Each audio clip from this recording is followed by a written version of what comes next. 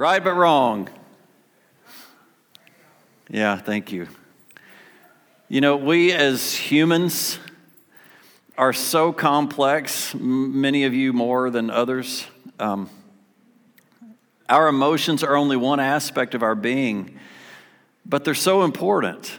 And actually, it's been said that emotions are the Christian's number one enemy because they prevent us from following God's will. Amen. Our emotions. Frequently, we simply don't know why we feel like we feel. We let emotions confuse us, and it often leads to decisions that we regret later.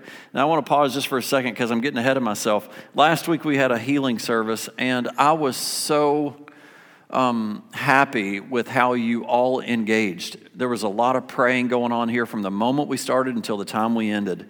And I, as a pastor, sometimes think, hey, if I don't bring the message, we're going to lose people, or we're going to frustrate people, or people aren't going to come up and get prayer. A healing service kind of sounds weird anyway, and it was the opposite of that. It was filled with the Spirit of God from the time it started until the time it ended. With that said, I want to ask you, if you have a testimony, if you've had breakthrough because of that or because of anything, the church needs to hear testimony. So I want to encourage you, come and talk to me, talk to your Sunday school class, make sure you're sharing it. Maybe it's not from the pulpit, maybe it's in your class, maybe it's around the water cooler. We've got a new expression for the water cooler because we bought one at Aldi for our dog. It plugs into his little water, and as he drinks, it pours more out, and it does the bubbling thing. And I've recently learned in the last year or two that England calls that, instead of the water cooler, calls it the bubbler. It's literally the name that they call it. And the bubbler scares my granddog. He'll be drinking, and all of a sudden he'll go blub, blub, blub.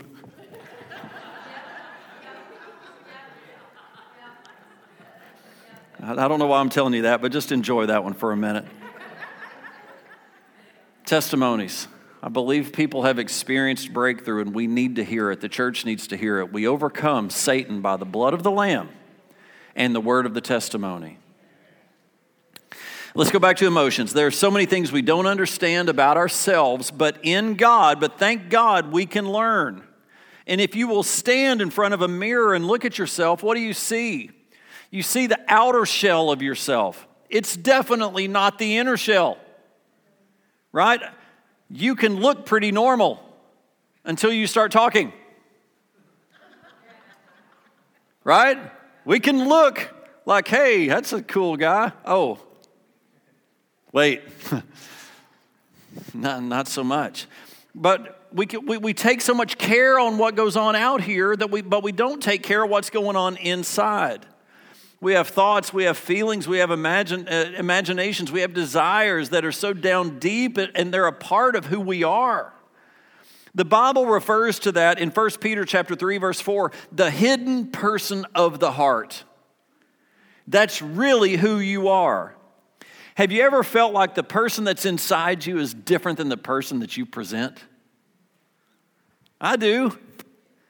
You guys know, if you get to know me, I'm way different than you'd think I am. Way different, positively and negatively. First and foremost, we are spiritual beings. We have a soul, and it lives in our body. And church, we should pay more attention to that part of our body than the outside part of our body. Not that the outside's not important, but our outside part of the body is going to die. The inside part isn't.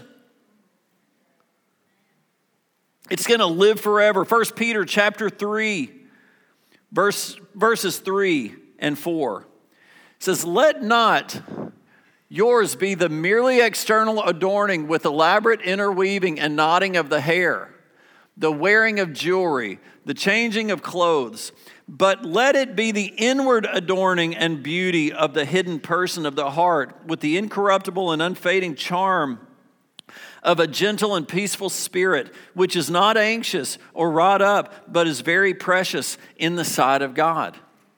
What this is not saying is that wearing jewelry and fixing your hair is wrong. Thank you, Cody. I tried to dress as Cody for Halloween, but Elizabeth said, you don't have enough rings.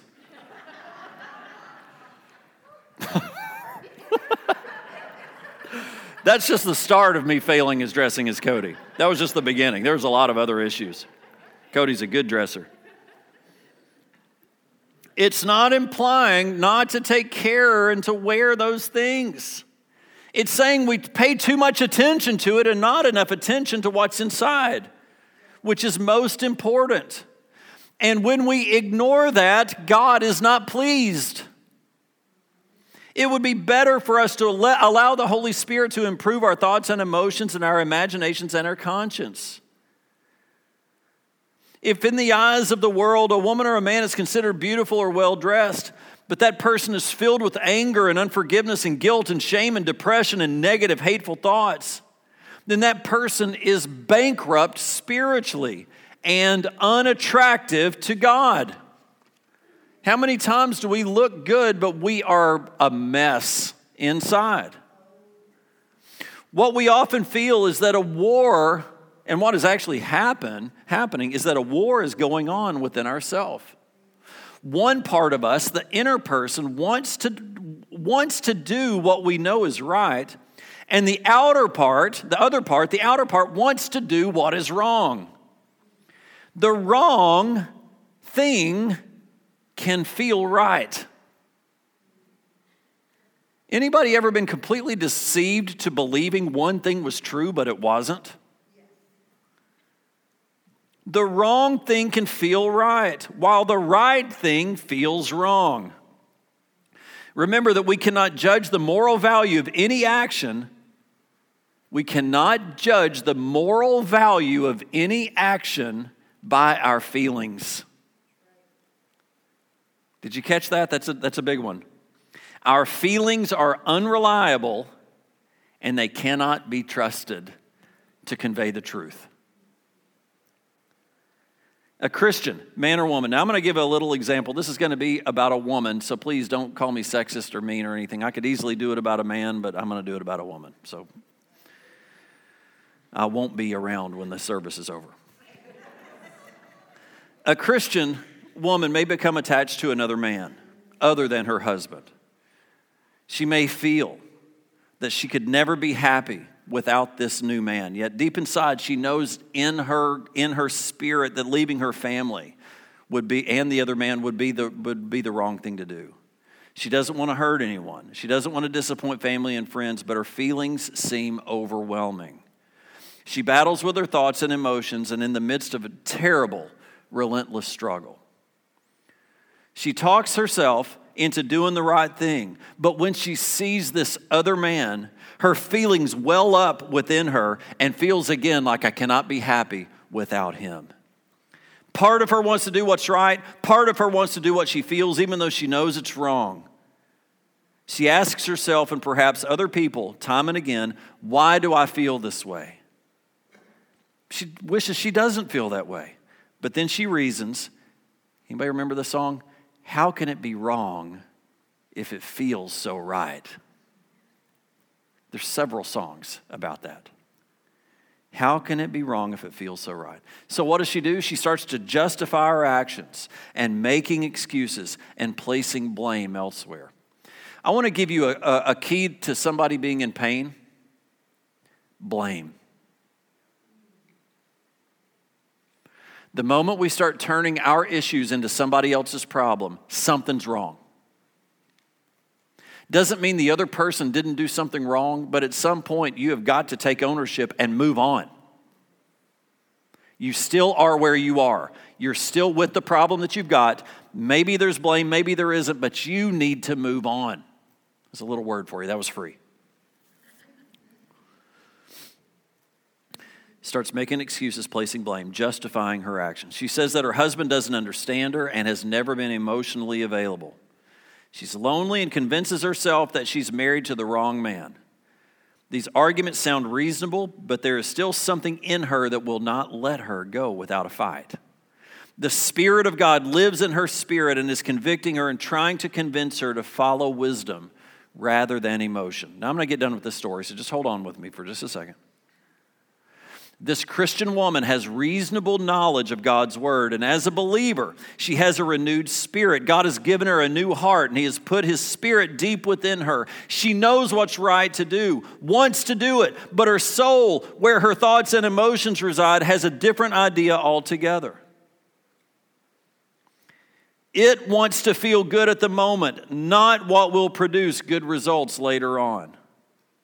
Now, a woman with no knowledge of God's word, no relationship with Him, may not care what she wants, that she wants what is right or wrong. But the Christian is unable to sin and not care.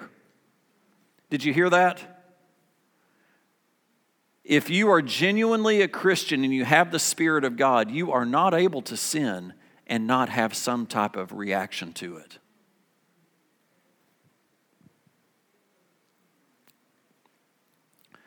She may choose to sin, but her choice is not due to ignorance. The Bible teaches us that those that are born of God cannot willfully, habitually, purposely sin because God's nature resides in us. It says that in 1 John 3:9. We may sin, but we cannot do it comfortably and continually. They are very much aware of, we are aware of our wrong actions, and we are miserable. The child of God, I point at myself, I'm a child of God, I have the Spirit of God, but yet I still sin. The child of God frequently finds that she or he wants to do what's right and wrong at the same time. It's possible to be standing at a crossroads and want to go both ways.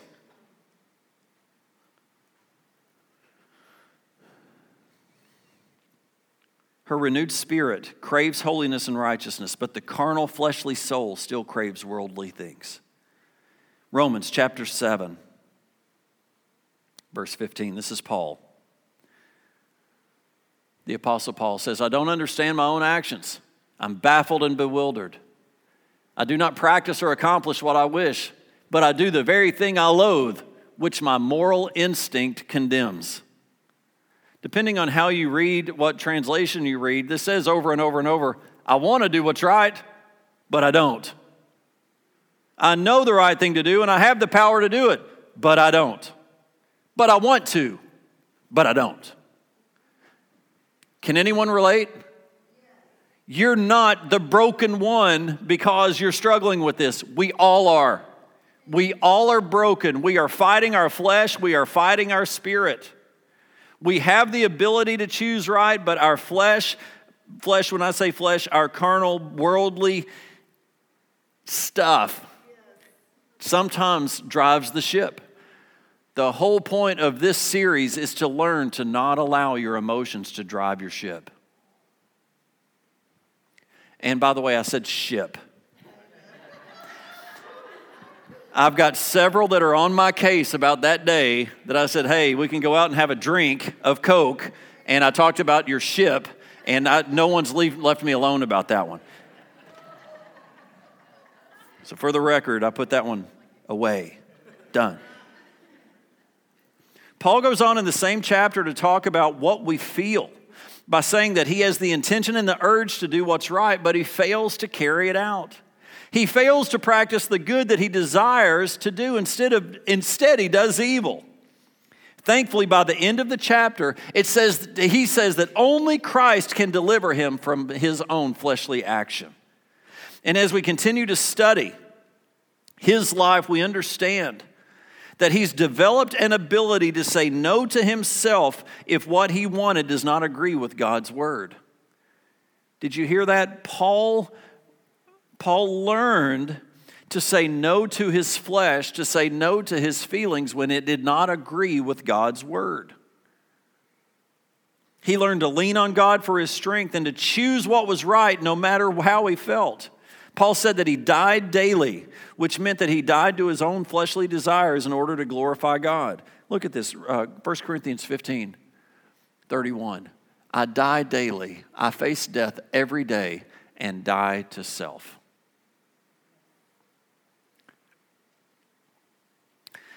I don't want to contradict God's word, and I'm not doing that, but I would say Paul still struggled with it.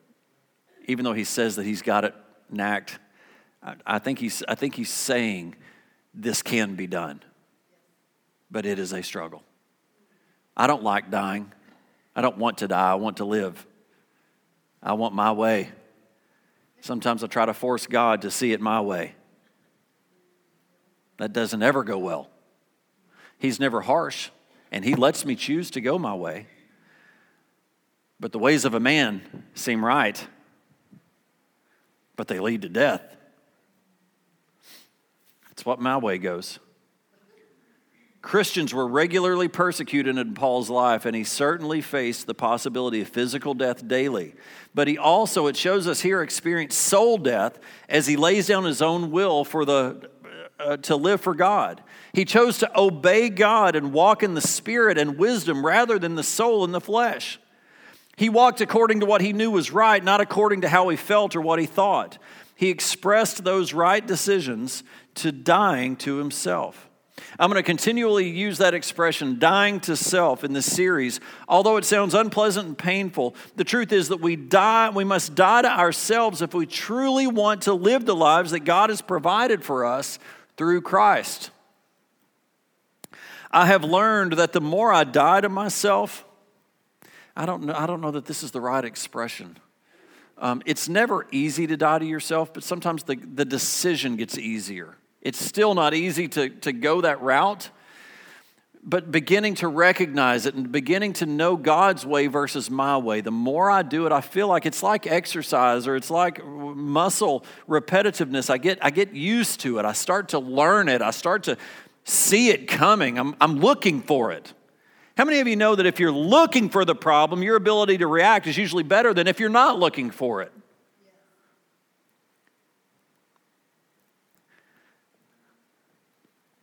Dying to self. God's provided us success through Christ. When we live by that principle rather than emotion, we're dying to selfishness and will enjoy the abundant life of God. I'm sure you've heard the expression, no pain, no gain. Every good thing in life requires investment before we can see the reward. Exercise. How many of you know if you wanted to go out and run a mile and you've not ran in years, it's going to be painful. You could probably even make it a mile. Running, probably. If not, maybe doing a little bit of running and walking. But I promise you, tomorrow, you're going to feel it. And you're going to think, I'm not doing that again. But if you do it again and again and again and again, the pain starts to go away and you start to go farther and farther and farther and farther. I believe that's why as I learned to die to myself in God's word, by God's word and by His desires, let His life be my life, I get stronger and stronger and stronger and stronger. Doesn't mean in my running, as long as I've been running, I still get injured. But I don't quit. I recover, and I learn to stretch that muscle better, or I learn to do things a little bit different. Exercise is painful, but it's rewarding. Saving money is painful. I don't want to save. I don't like saving. It's really not true. The more you save, the more you like to save. But then I've kind of turned into the guy that doesn't like to spend. And Elizabeth doesn't like that because she likes to spend. I'm not lying. It's true. She's a good spender. She's smart, though. She likes to save, too. But when we save, what do we wind up with? Financial security. Working through difficulties in relationship provides the reward of good companionship. How many of you know, I don't care who you have a relationship with, you're going to have a challenge with them. And you're going to have to give in at some point. If you don't, the relationship will die. No matter how much you like the person, if you're not willing to die to yourself a little bit, it's not going to work. How many of you in marriage, if you don't die to yourself, you ain't making it? Learning to understand the differences between soul and spirit is vital if we can ever hope to have a measure of stability and victory in life. We've got to learn to live out the new nature God has given us while dying to the old nature or the flesh. You know, so many Christians don't know that you have the power over your emotions. We are completely controlled by how we feel, and even worse, we don't know that we can do anything about it. God's word says people perish for the lack of knowledge, Hosea 4:6 and Proverbs 29:18. And believe me, I know that to be true. But there are millions of people looking for answers. They want more stability. They want to be able to trust themselves and have other people that they can depend on and be stable, but they've never learned to manage their emotions. Instead, they let their emotions manage them. God's word teaches us that when we receive Christ, He gives us a new nature. He gives us a new nature. Not just that, He gives us His nature. He gives us a spirit of discipline and self-control. He also gives us a sound mind. You know, Scripture tells me that I have the mind of Christ. It's there. Maybe I use it, maybe I don't. But it's there. But so is mine.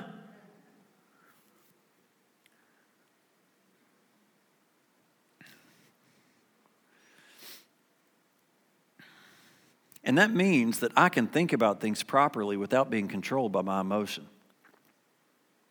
The way we once were passes away, and I have all the equipment that I need for a brand new way of behaving. God gives us the ability and offers us help, but we are not puppets, and He will not manipulate us. We must choose spirit over flesh and right over wrong. Our renewed spirit can now control our souls and body, or to say it another way, our inner person can control the outer person. The Bible frequently uses the term the flesh for referring to the combination of the body, mind, emotion, and will. And another word that flesh is synonymous with is carnal. Both come from the root word meat or animalistic. In other words, if the flesh is not controlled, then you're going to wind up acting like a wild animal. Have you ever done something ridiculous in a moment of intense emotion and then come back and say, I have no idea why I just acted like I acted? That's not me. But the person on the other side would say, I don't know, that was you. I was there. That was there. That was in there. That's the biggest red flag to me, is when something comes out that seems out of character, that was still there, waiting to come out. I am a person that doesn't show a ton of emotion until I show a ton of emotion. And at that point, it's usually pretty bad. I'm usually pretty even kill. I don't know. I kind of think that about myself. I don't know if those two that are closest to me that are right here on the front rows and then my kids would say, no, Dad, you show emotion all the time. No. I really don't. I don't feel like that I do, but when I do. It's also big happy emotion, but also can be extremely frustrated and angry emotion. And I justify it. And I'll justify it so much that no one can respond. You know what I'm saying? I kind of shut the door on communication, and you just have to go with me. And it's immature. It's the definition of immaturity. Without God's help, I can't do it. Without God's help, we have difficulty doing anything in moderation. We eat too much. We spend too much money. We have too much entertainment. Check out this one. We talk too much. Scripture says, be slow to speak and quick to listen. You know, if you're slow to speak, you'll wait and you'll think about what's coming out of your mouth. The problem is, the things that I regret, I did not process through my filter before it came out of my mouth. It was just raw. And it tasted raw. Have you ever put raw food in your mouth? I know you're hungry, but maybe that helps kind of curb your appetite. We are excessive in our actions because we behave emotionally. We feel like doing a thing, so we do it without any thought to the end result. And after the thing is done, it cannot be undone, and we regret it. One of my biggest weaknesses is milk duds. And I hide them in the fridge. And I go out to the garage about 20 times a day. They're in the fridge because I like them cold. They're already pretty hard, but I like them harder. And I only get 3 or 4 at a time. But after 20 trips,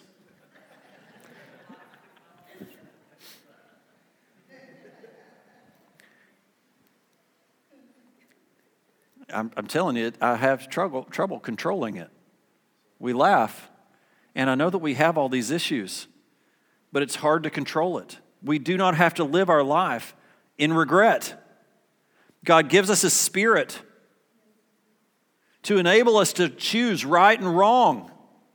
He urges us, guides us, and leads us, but listen, we still have the casting vote. You must cast your vote. If you've been casting the wrong vote, you know what you need to do? Change your vote. It's not that easy, Pastor. Yes, it is. The Spirit of God is in you. You can. It just comes with some pain. You can. If you've been casting the wrong vote, change. Forming new habits will require making a decision that you do not do what you feel unless it agrees with God's will. You will have to say no quite often, and that is dying to yourself. Wise choices have nothing to do with feelings. You may or may not feel like doing the right thing. You can feel wrong and still do what is right. Did you hear that? Your emotions can really want this thing, and you still choose that one. I can want to do what is right and wrong at the same time. But I can tell you, over choosing the wrong thing, it's better to hurt a little bit than to suffer the regret and the pain of making the wrong choice.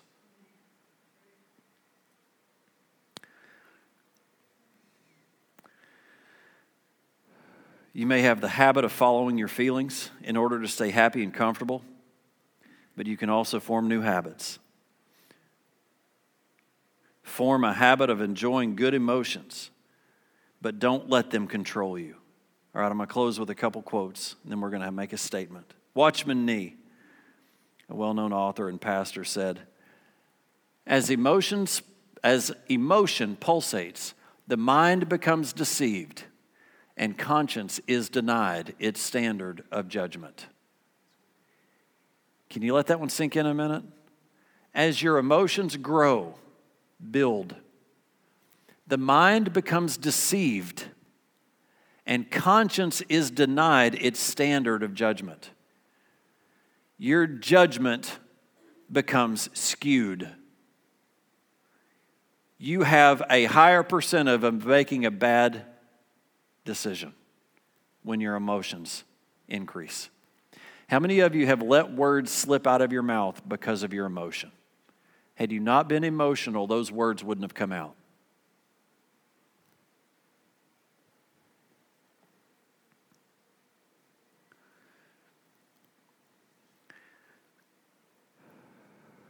The sooner we learn that feelings are fickle, they come and go, the better we are. Feelings are unreliable and not to be trusted while making final decisions. It's nice to have the feelings that support what we're taking action, but we can do what is right without the fuel of feelings. The woman battling with the new man, deep inside, knew her actions were wrong, but her emotions were pulsating. And the devil used her mind, her thoughts, and her reasoning to deceive her. The voice of her conscience was drowned out by her own soul-driven thoughts and feelings. Let me close with this. Wanting to do it is possible to want to do what is right and want to do what is wrong at the same time. We all fight the same decisions, but I want you to make the right decision now. That with God's help, you are going to win the war.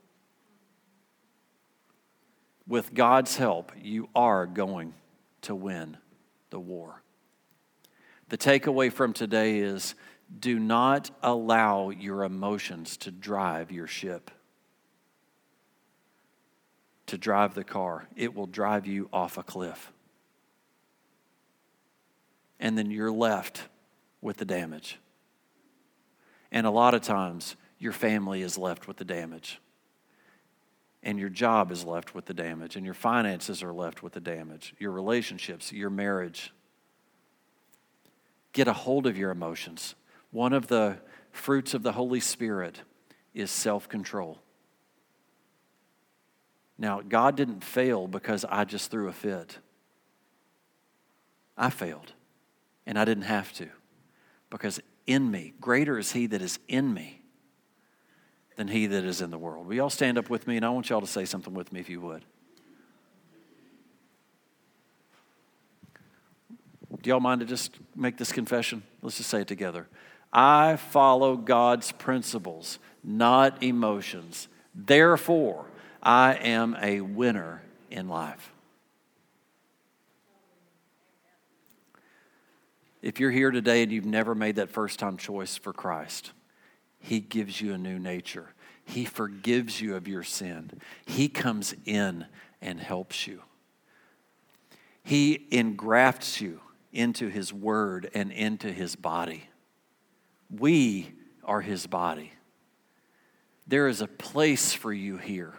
There are answers for you for the things that you are struggling with and the things that you cannot overcome. Christ in me, I can overcome. Christ in me, I am more than a conqueror. Christ in me, I can do all things in Christ who strengthens me. I'm sorry, I told you I would do this. It's orange. Yes, thank you. Yesterday was a great day. This week was a great day. Tennessee won. Alabama lost. Patriots lost.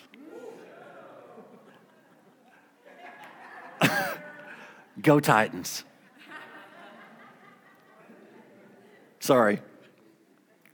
Let's pray together. Father God, thank you for today. I thank you that, Lord, you're trying to teach us about our emotions. Lord God, this is it's literally sensitive. And it controls us. And it's wrong.